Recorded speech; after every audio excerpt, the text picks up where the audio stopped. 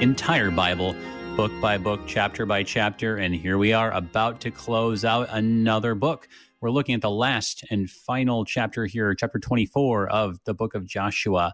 And it is a very interesting finale here. You've got a lot of things going on. It's this covenant renewal ceremony. It goes back to Moses. It's just as he explained that it should be there between these two mountains there. It's a big speech here, and it's not just a speech that Joshua is giving like last time, like we saw in Joshua 23. Here he says here, thus says the Lord. He's actually just speaking the words of God, speaking from his perspective. Then I took your father Abraham, and I to Isaac gave, and all the rest of it. So he's speaking for God here, and then there's this big, very memorable moment here, right? But as for me and my house, we will serve the Lord. And then finally, actually, the description of the death and burial of Joshua, as well as a couple of other very important figures. So, right, a lot of things going on here as we close out the chapter. It's a great summary of so much in the Old Testament, a lot of good stuff to take a look at today.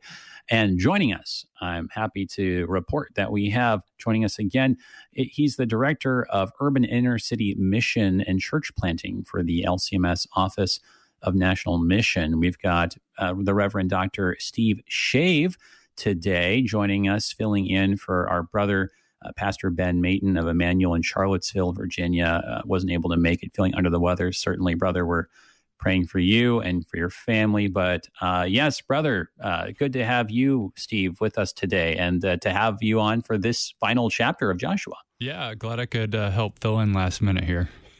Yeah. So, so what do you think of this last chapter here? I mean, there's a lot of stuff going on. I think that the summary, there's a couple of these moments that you get in the Bible where they're just going to go and summarize kind of everything that God's done up to this point, kind of. You think of Stephen, right, when he's about to be stoned there in one of the first chapters of Acts.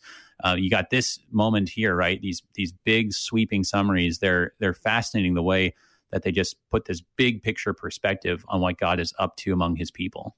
Yeah, it really is the epic account of God's promises being fulfilled and the miraculous ways that he does it. And I think, too, it's important for us as Christians to realize this isn't just, hey, this is neat ancient history that tells us about God and his promises. This is actually our story from the moment that Abraham is called to go forth and establishes his altar and calls upon the name of the Lord and his witness, and then the miraculous birth of his children and how that grows and how they eventually find themselves in the promised land. And now as Joshua's getting ready to kind of pass on the mantle and end his own public ministry, that this is our story. This is us as Christians as well, the account of God's salvation history for us. Amen. Yeah, I think we certainly will see ourselves in the story here when we get to the middle part of the chapter, that part that the ESV has labeled "Choose whom you will serve." I mean, it's a very powerful exhortation here, right? Right. Fear the Lord, serve the Lord, choose this day. And I think that, very, very appropriately, we've kind of gone back to those words ourselves in our own tradition, seeing that kind of that moment, right, in our own context, and want to talk about what that means and what that doesn't mean when it comes to those verbs. Right. But yeah, so a lot of great stuff. Very happy to have you on. Yeah. Brother, would you, because I want to just dive right into this here, would you start us up with our prayer? And again, we're praying for, of course, all of our listeners who are following along with us today, but also for Pastor Mayton there in Charlottesville. All right, let's pray. Dear gracious Heavenly Father, we do give you thanks for this wonderful word that you give to us and your promises and the fulfillment, not only throughout the Old Testament, but most especially how it is fulfilled for us in your Son, Jesus Christ.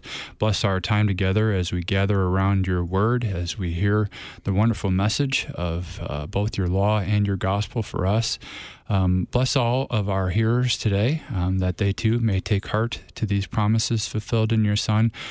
Bless those who can't be with us. Bless those who are suffering, traveling, those who are dealing with illness, especially our brother who is out with the flu today, and just continue to bless us as your people, as you too lead us into the promised land through all of our trials and temptations set before us before we receive the crown of eternal life in the resurrection. In Jesus' name we pray. Amen.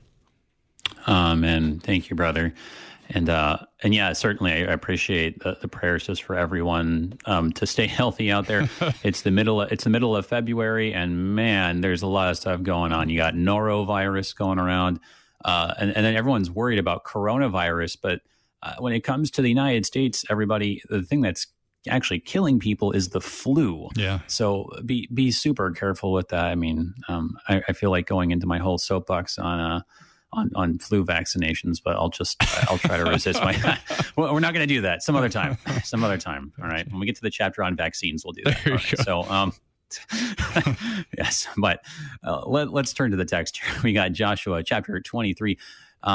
If we could, let's just read the first two. Really, actually, just the first verse. And I just want to ask you kind of how this situates and follows the preceding. There's a couple of interesting questions that just come up with the setting here. So let's just read the first verse here, just to get the ball rolling. Joshua chapter 24, beginning in verse 1 in the English Standard Version. Joshua gathered all the tribes of Israel to Shechem and summoned the elders, the heads, the judges, and the officers of Israel, and they presented themselves before God. All right. So a number of things.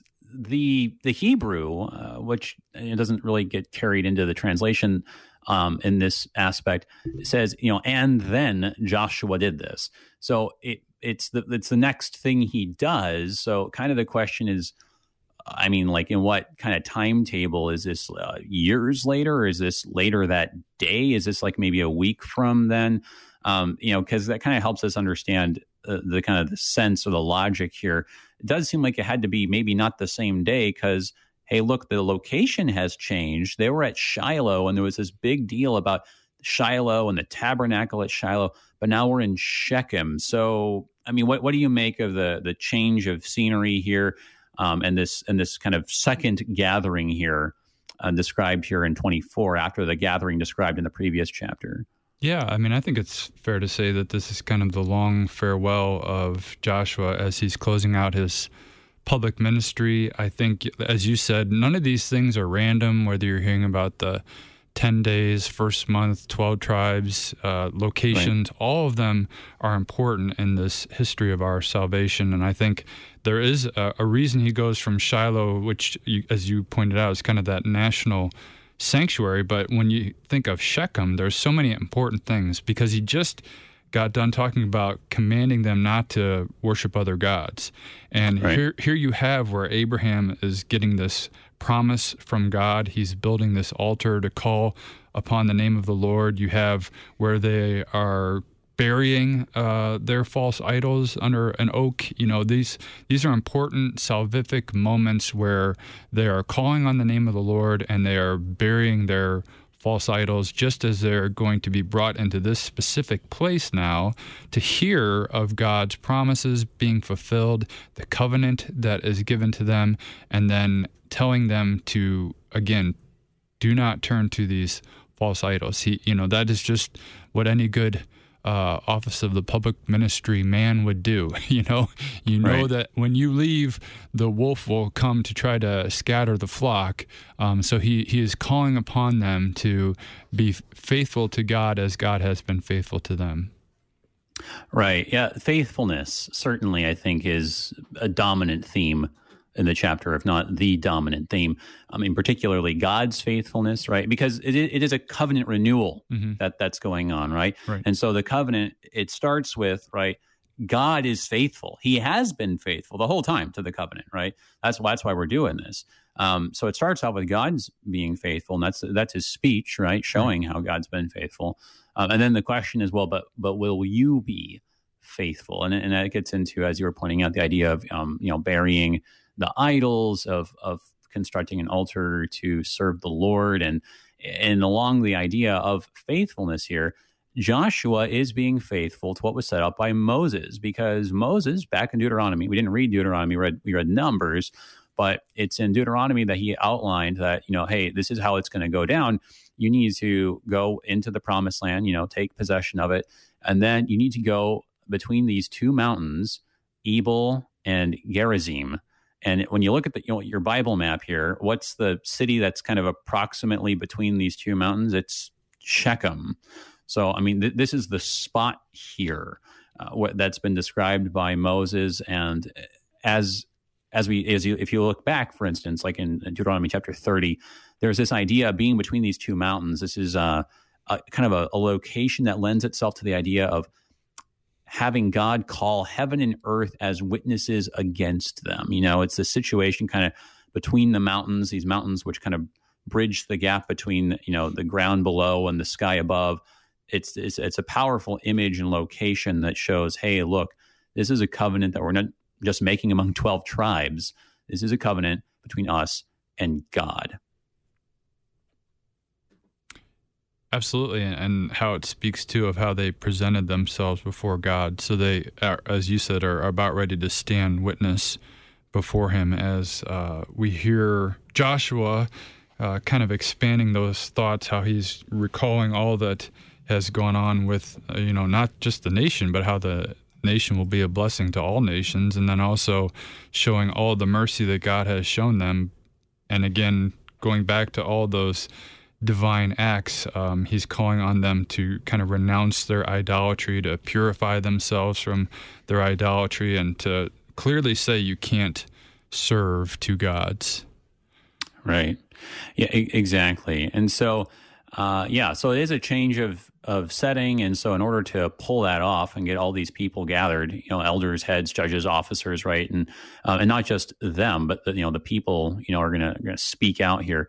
So to have all that happen, obviously that would have taken some time, but the text doesn't give any indication that this would have been a long time later. It seems like he was preparing them for this with his speech, right? In Numbers 23. It's very interesting to see how these two speeches fit together, and we'll have to come back to that idea, but he gets them ready for this in 23, and then a short time later, he gets them all together to actually do this after their time of preparation. So, historically in the context of Scripture, times of preparation, we're talking about like a week to like 40 days or something like that. So you think that kind of thing probably, but certainly, regardless of speculation, it's as you were saying, it's before God in accordance with everything that He has said through Moses. So then, speaking of what God says, right? That's what verse 2 is. He actually starts speaking for God.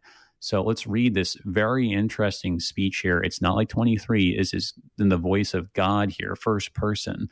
So let's read the words of God that He's speaking through Joshua, starting in verse 2.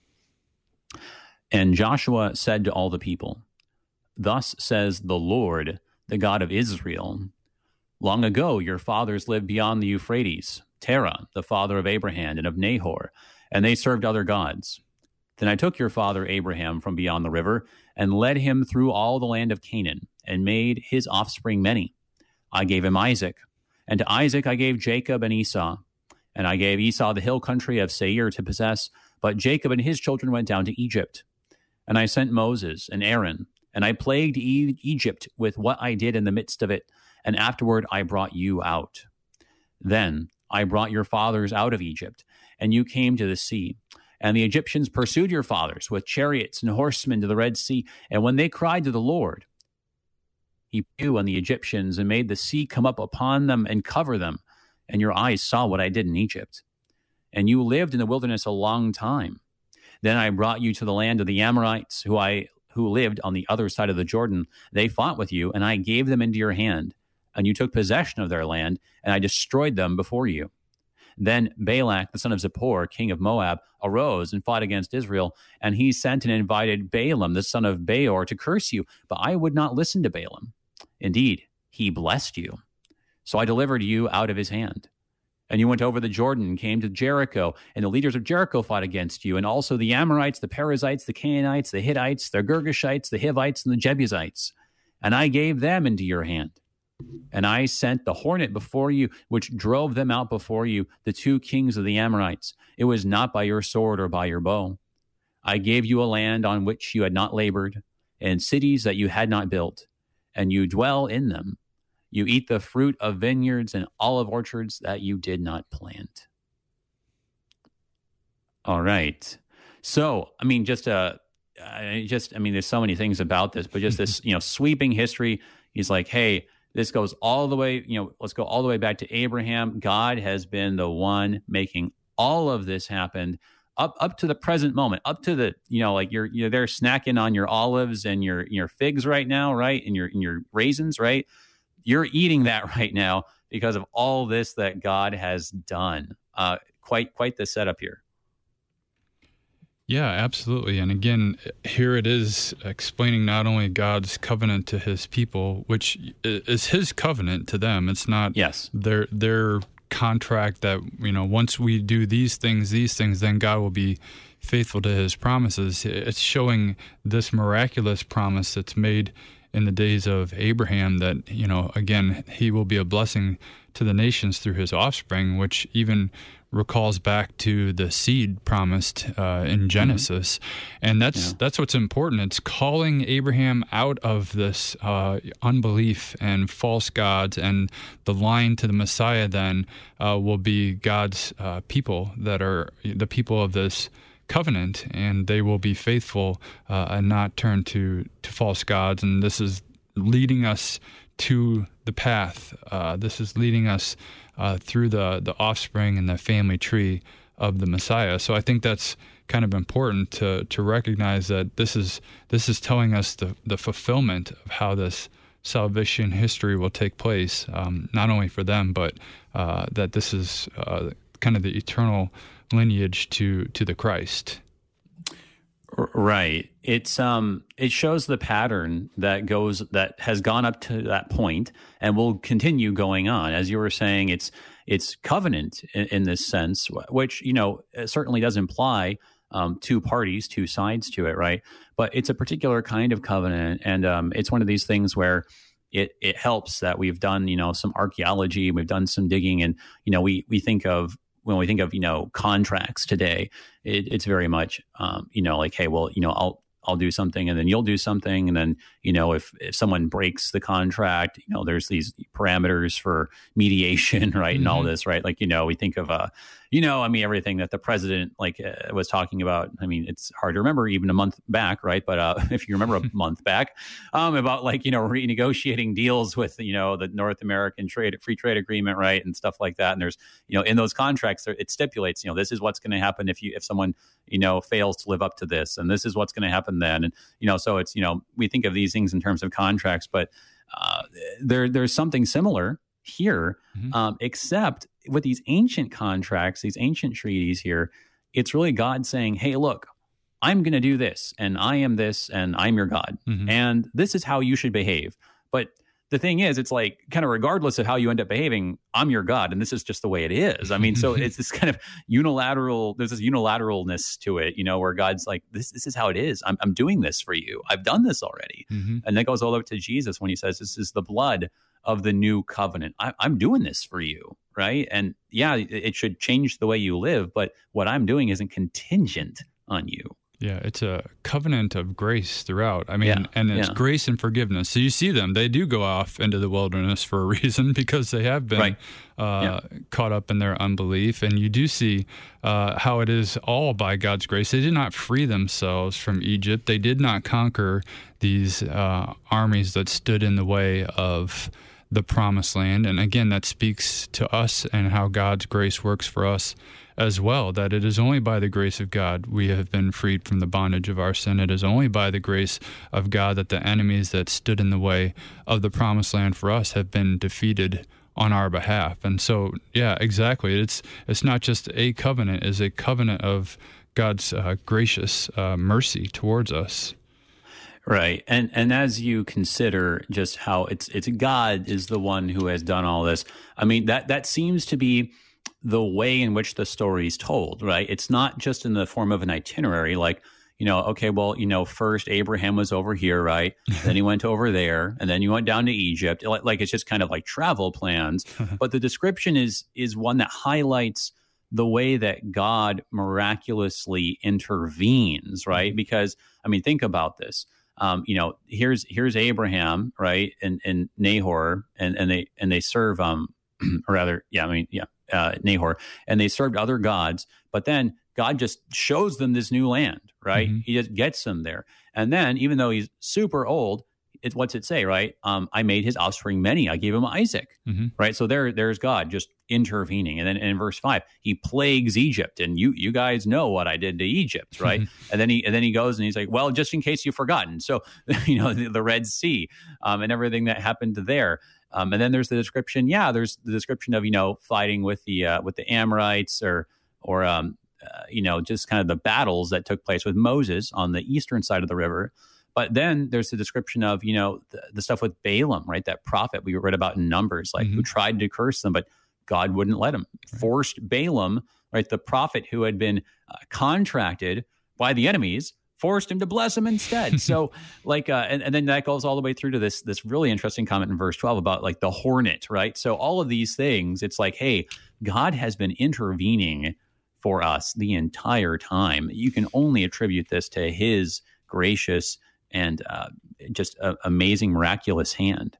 Right. And I think the book of Hebrews does such a good job of taking all that as well and how it connects to us as the Christian church and the children of Abraham, that we've all been sprinkled, as it describes parting the Red Sea, as we just heard about how passing through the Jordan River, and we recognize that Christ was there and he went through the temptations and wilderness, that it's all connected to this salvific work of God. And so it is a covenant of grace, and it is also, again, how we see throughout the book of Hebrews that this is our story of how we've been sprinkled with God's grace, how we have been set free from our bondage, and it gives not just this description of what is happening here through the eyes of Joshua, but pointing ahead as well to the fulfillment in Christ and how it's all connected back to us as well as his people. Right. So yeah, at the end, as you were saying, the end of the speech here, or like this first part here, there is this pointing forward. We kind of move out of the past and into, it looks like the present, right? Which goes into the future. And it's there in verse 13, right? Yeah. And I gave you a land on which you had not labored, cities you had not built. Again, just graciousness, right? Like that's been the theme, right? Hey, you didn't do it, I did, right? You mean you didn't build these cities even, right? I just gave them to you. Here they were. And then it says there, the next verb there, I think is kind of maybe more along the lines of like you settled in them, right? You just got to walk in. Yeah. Right? It's a very un-American idea, actually. Yeah, I know. It's right. You did not pull yourself up by your own bootstraps. You were not self-made, man. You got to just waltz into this place that I prepared for you. Yeah, that's right. And build this city. Yeah, oh, goodness.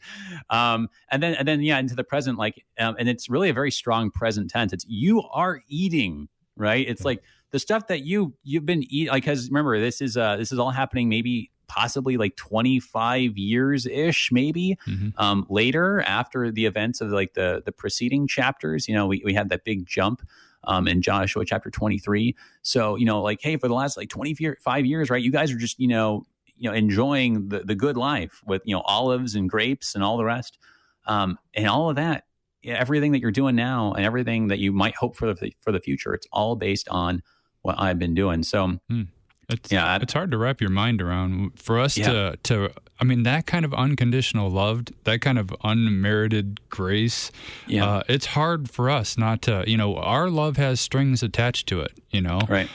To think about how God is doing this on our behalf. So, and we also in our old Adam want to have some part in building the city and laboring in the land and to take some credit. Yeah, take some credit or at least have some control in our destiny in some way. That is hard for us as sinful human beings to really understand what it is to receive God's unmerited favor that has nothing to do with our own merit, but that this is all gift. And that's exactly how this is being described. That this promised land that you receive is pure gift. That's right. And that's a good transition too, because not only is it hard, but in the words of Joshua, we won't be able to do it, is actually what he's about to say. But we got to hold that thought. We got to take a short break. But everybody hang on. We're looking at Joshua chapter 24, the last chapter of Joshua here on Thy Strong Word. We'll be right back.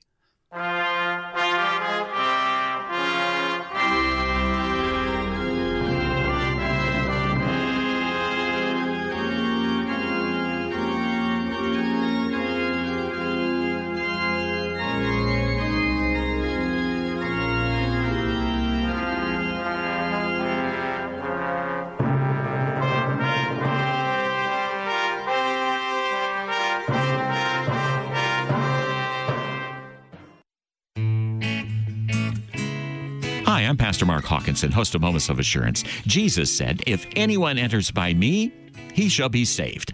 You can help us continue to get that message out around the globe while there's still time. One way is to become a church or organization of the week. For a gift of just $595, your church will receive 35 30-second announcements during the week of your choice, identifying your church, as well as upcoming events and happenings. And your pastor or a representative from your church, they may record those announcements, or we can produce them ourselves. Either way. In addition, your pastor or representative will have the opportunity to be on one of KFUO's programs. It's a wonderful way to expand your mission outreach and to help KFUO Radio to do the same. For further information, call me, Mark, at 314-996-1520 or mark.hawkinson@kfuo.org. Far north of the Alps, in the Jura Mountains, a boy and his grandfather are trapped in their chalet. A fierce snowstorm has cut off all paths of rescue, and that's just the beginning. Grandfather, move! Get behind me! When doubt, danger, and death surround you, will your faith survive, or will it be buried in the snow? Based on a true story, on the next Lamplighter Theater. Saturday mornings at 11 on Worldwide KFUO. Welcome back, everybody, to Thy Strong Word. I'm Pastor A.J. Espinosa. We're looking at Joshua chapter 24, the last chapter of Joshua here. We're just looking at this speech, and it's not just a speech. It's Joshua speaking the words of God. He's speaking on his behalf. He says, thus says the Lord. And it's all in the context of this really interesting covenant renewal that Moses told them to do there between these two mountains, Mount Ebal and Mount Gerizim, there at Shechem, a very significant place for several reasons. We'll be talking about that. And today we are joined by the Reverend Dr. Steve Shave. He's the Director of Urban and Inner City Mission and Church Planting for the LCMS Office of National Mission, our producers. So good to have you back. And we were just talking about, you were providing us a nice segue into the next section. But before we pick that up with verse 14, I want to just make sure to invite our live listeners. If you have a question for me or for Pastor Shave, you can give us a call, 1-800-730-2727. Or if you're in St. Louis, 314-821-0850. Or you can always send an email to kfuo@kfuo.org.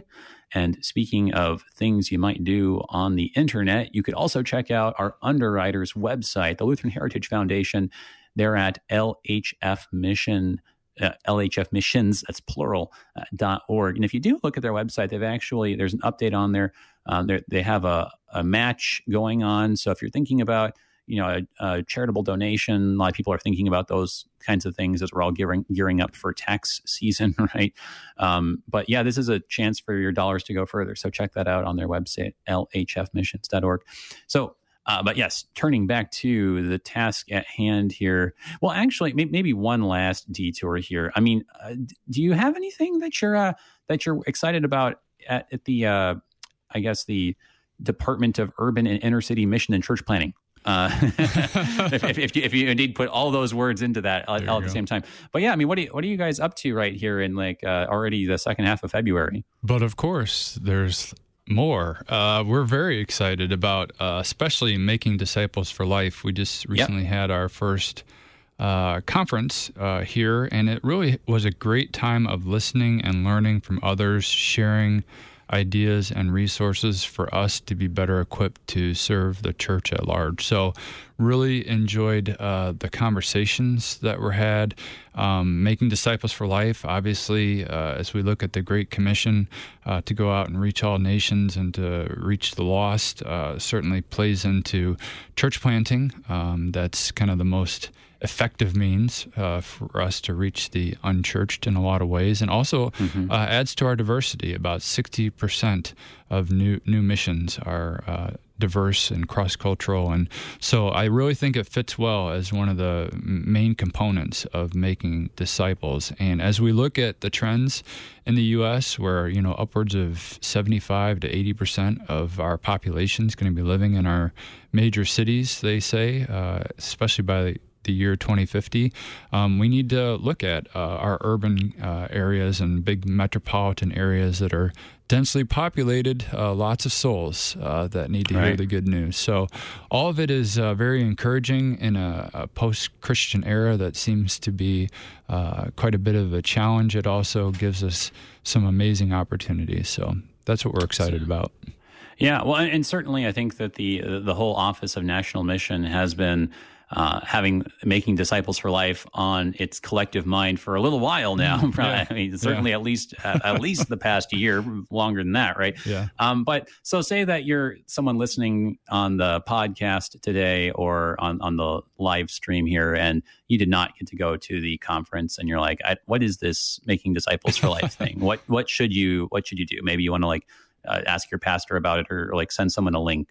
What should they be looking at? Well, there's two main parts of this. One is that we are holding these regional conferences. And again, it's not just some subject matter expert, thought leader, whatever, just pontificating. It's really to have an open conversation with us as Synod, to come together, to identify what are the opportunities, and more importantly, to talk about how do we implement this? How do we make this a reality, that we're out making disciples, and this whole concept of discipleship. And then also from these conversations, hearing from people what, is important. So in my inner city work, if they have a large homeless population of people that they want to reach, I mean, you talk about somebody that needs to hear the good news of Jesus Christ.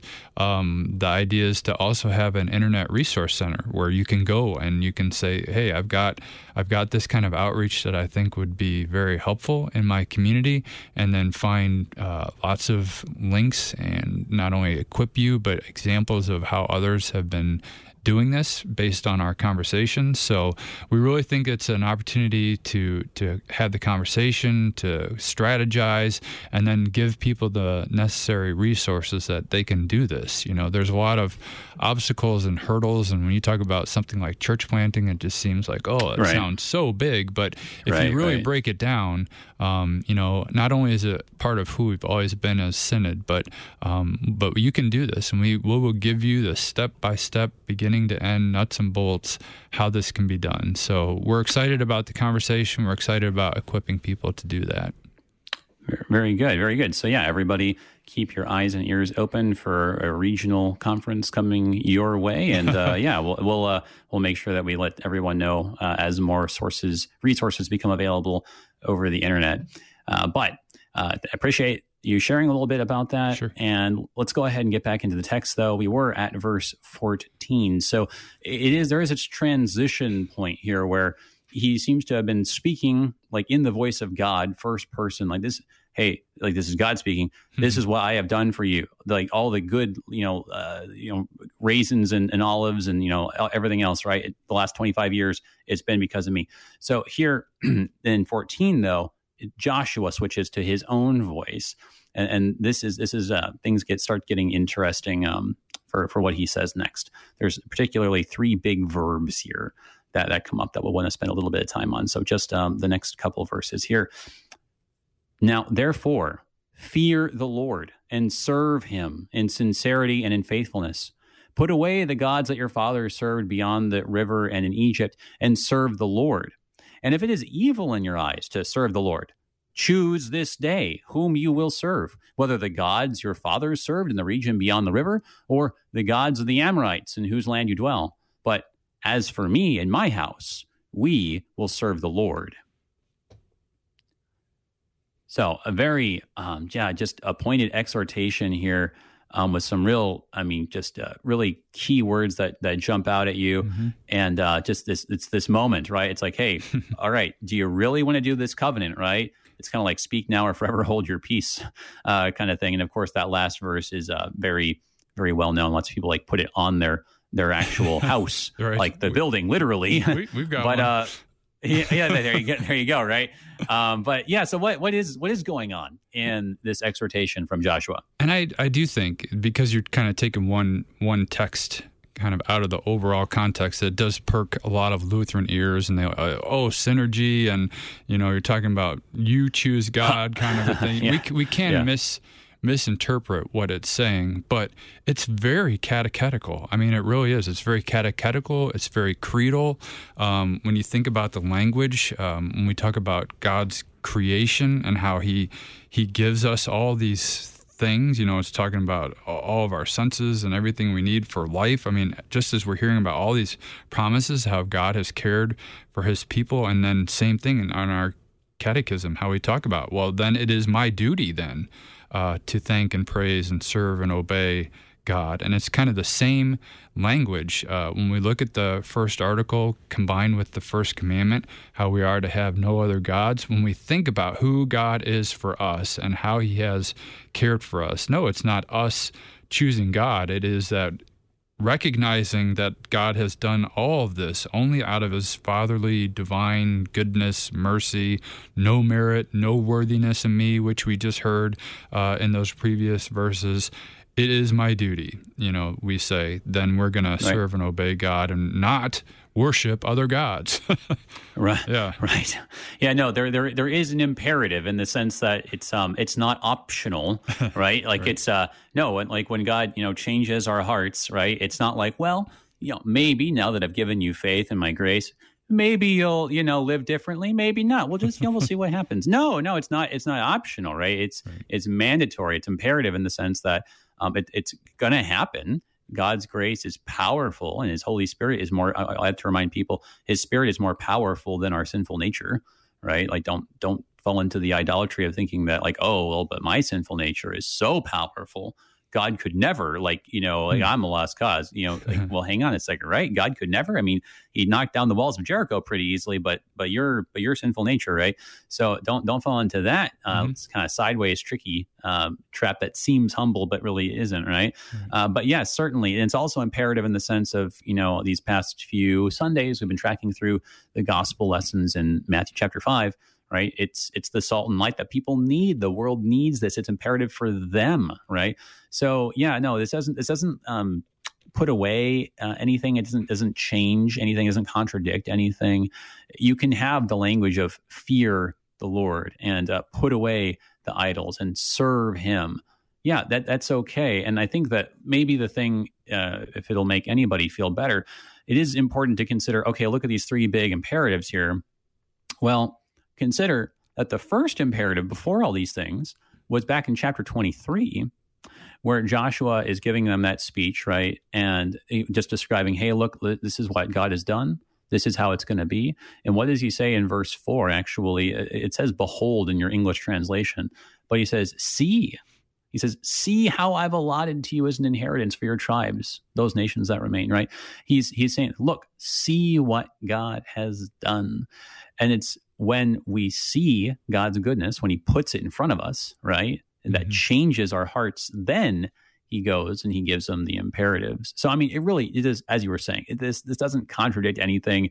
It's okay that he can use the word choose, right? It's not like a bad word or something. I mean, if you put it in the right context, like this really just fits with the whole pattern that goes, it's really been going on through the whole history of God's people. Which is good news, because, I mean, we can get this sideways concept of God's grace that, he started this and now I need to finish it. I need to somehow earn or merit in my own worthiness his love and his mercy, and recognizing that we don't have to do anything more, that Jesus did say that it is finished, and yet, as you said, by faith, we can do no other than to thank and praise him for all that he has done for us and given to us, and we can do no other than as his humble servants to serve and obey him.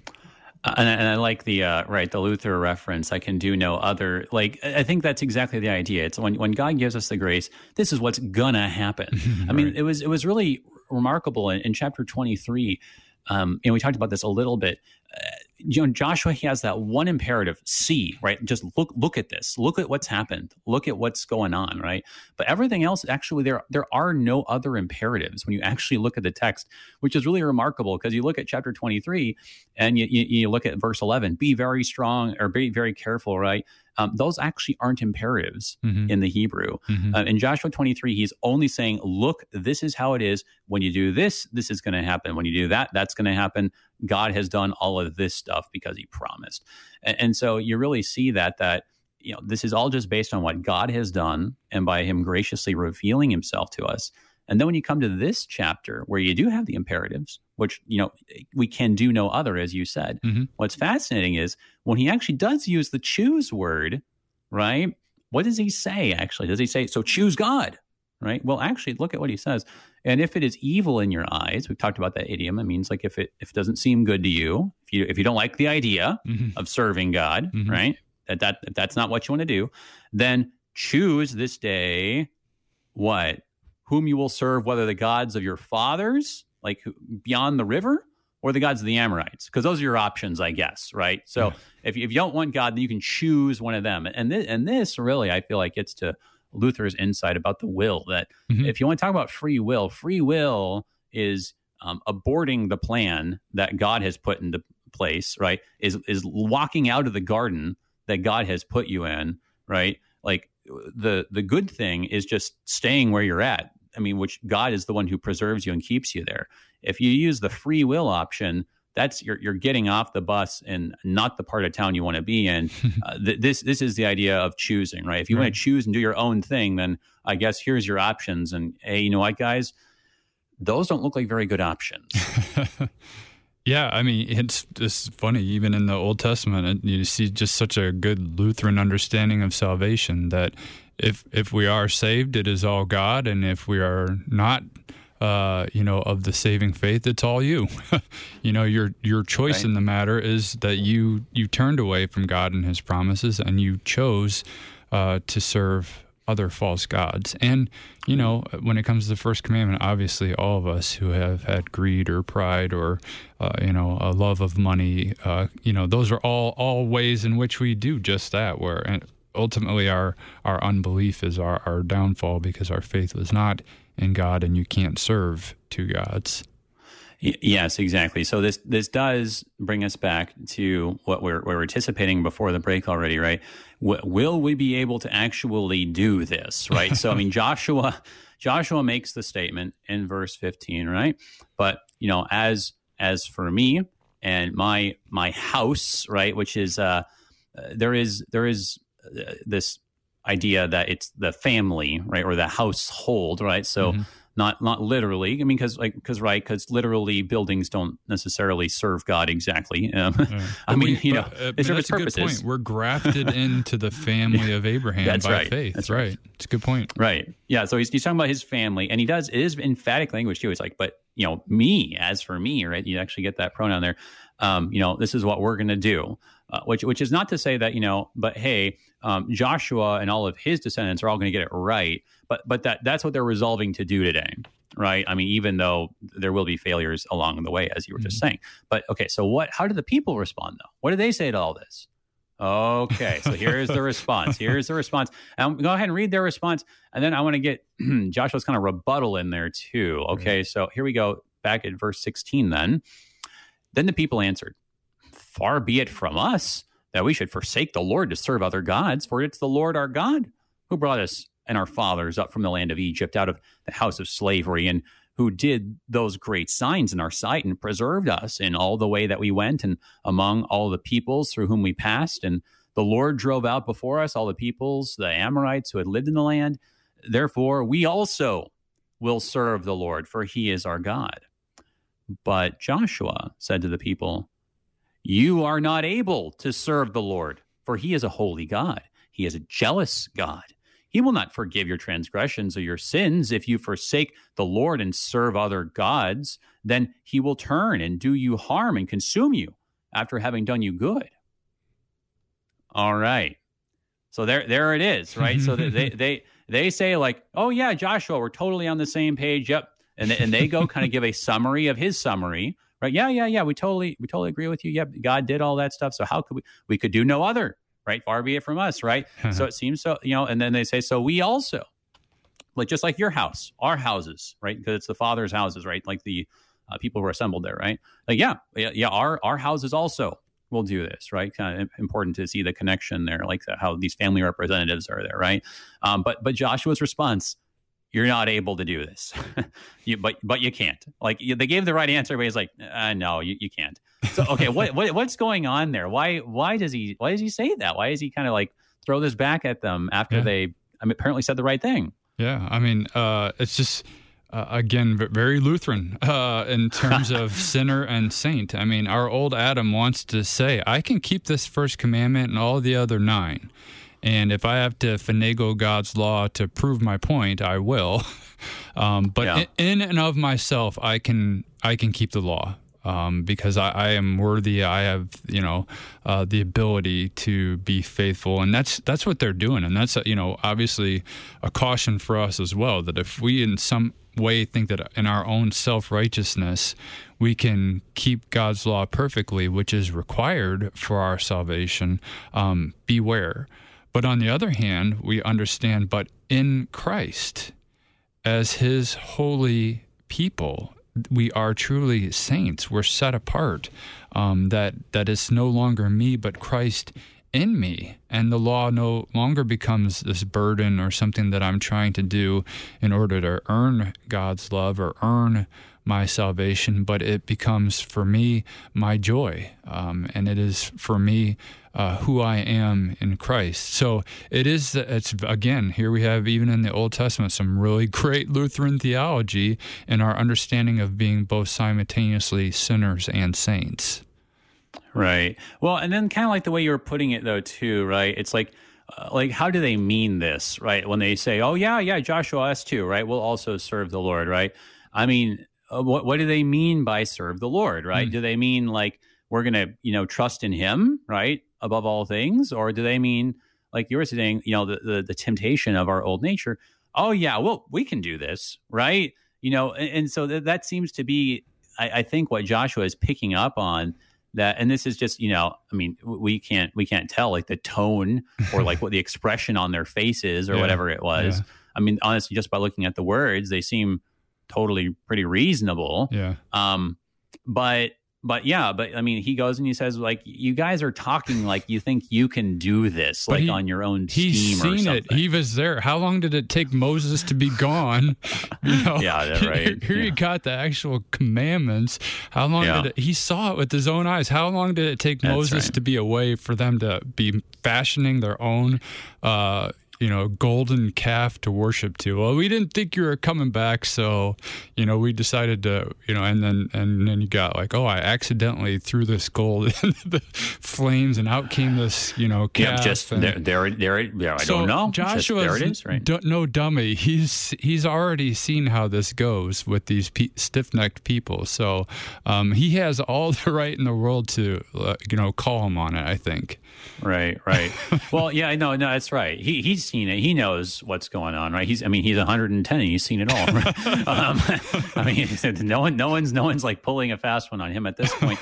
And yeah, just what he says just in verse 20, it's just very like, because if this is what you're going to do, then this is what's going to happen, guys. Like, and you guys are you're speaking like this is such a light thing. Do you realize, right? Like what you're saying, you think you're capable of, right?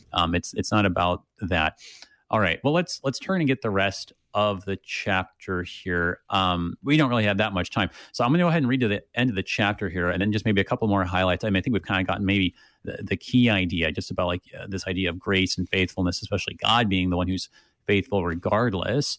But then there's also the stuff at the end though about Joshua actually finally dying here, right? He is 110. Right. So let's pick it up. We had just read through Joshua's kind of rebuttal there, and then the people do the counter rebuttal in verse 21, having heard Joshua's words. And the people said to Joshua, "No, but we will serve the Lord." Then Joshua said to the people, "You're witnesses against yourselves that you have chosen the Lord to serve him." And they said, "We are witnesses." He said, "Then put away the foreign gods that are among you, and incline your heart to the Lord, the God of Israel."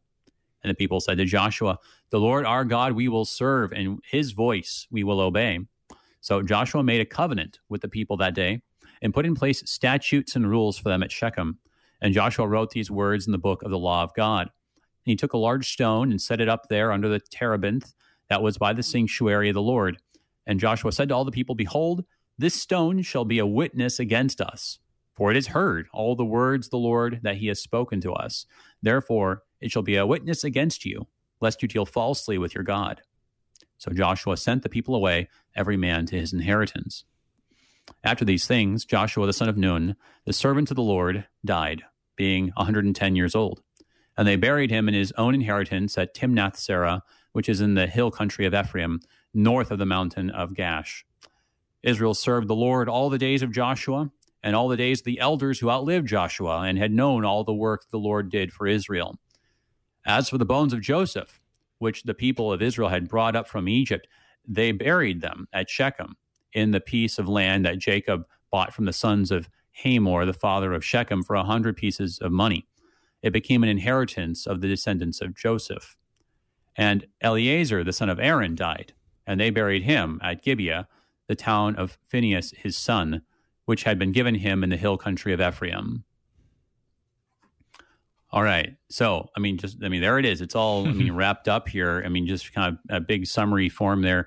There's a lot of things going on in the way that they do this, putting away the foreign gods, and Joshua, putting this testimony there, right? And it's you kind of smile when you hear these kind of very interesting metaphors, like, "Hey, the rock has heard this," right? It's like kind of like, oh, that's an interesting way of putting it, right? But yeah, we've seen this throughout Joshua, the setting up of the memorials, right? So that your children will be able to see this. But when we go back to the end of it, though, it's interesting because it's not about necessarily what the things that are there that people are going to point at, right, but it's kind of like the living knowledge of this, the people who have known the work that the Lord has done, right? It says, right, which is kind of ominous when it says that Israel goes on to, so they served the Lord all the days of Joshua and all the days of the elders who outlived Joshua. But after that, kind of an ominous note at the end. Right. And showing, though, right, that if we do anything right, it's only because God, by his grace, reveals this to us. It's only by God, putting his grace before us that we're able to do anything. So just a minute left here, but closing thoughts here. Well, generation to generation.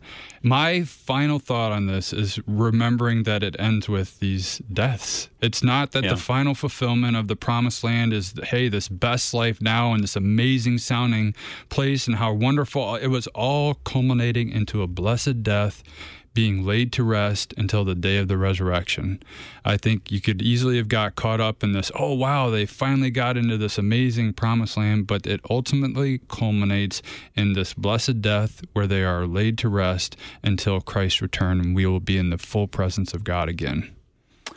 That's well said. And, and just like last Hebrew thought on that, when you look at this section, the last thing that seems to actually happen is Joshua dies, because when it goes and talks about, Joseph and Eleazar, that seems to be like in the perfect, where it's kind of taking a step back and saying, oh yeah, by the way, like this had happened with Joseph, and this, way back when it happened with Eleazar. We saw Phinehas in the last chapter. So Joshua dying last, that points ahead to the new Joshua, doesn't it? Amen. Yeah. Very good point. All right. Thank you so much, brother. Appreciate you coming at the last second again. Thanks for having me. Looking forward to next time. Everybody, that was the Reverend Dr. Steve Shave, Director of Urban and Inner City Mission and Church Planning for the LCMS Office of National Mission. Thank you so much for moving on to a new book of the Bible tomorrow. So check it out. Until next time, everybody, I'm Pastor AJ Espinosa. Peace. You've been listening to Thy Strong Word, produced by the Lutheran Church Missouri Synod Office of National Mission in cooperation with Worldwide KFUO, the official broadcast ministry of the LCMS. Your support is vital for this program to continue. You can make a gift safe, secure, and easily online at kfuo.org. Thank you for listening and supporting Thy Strong Word.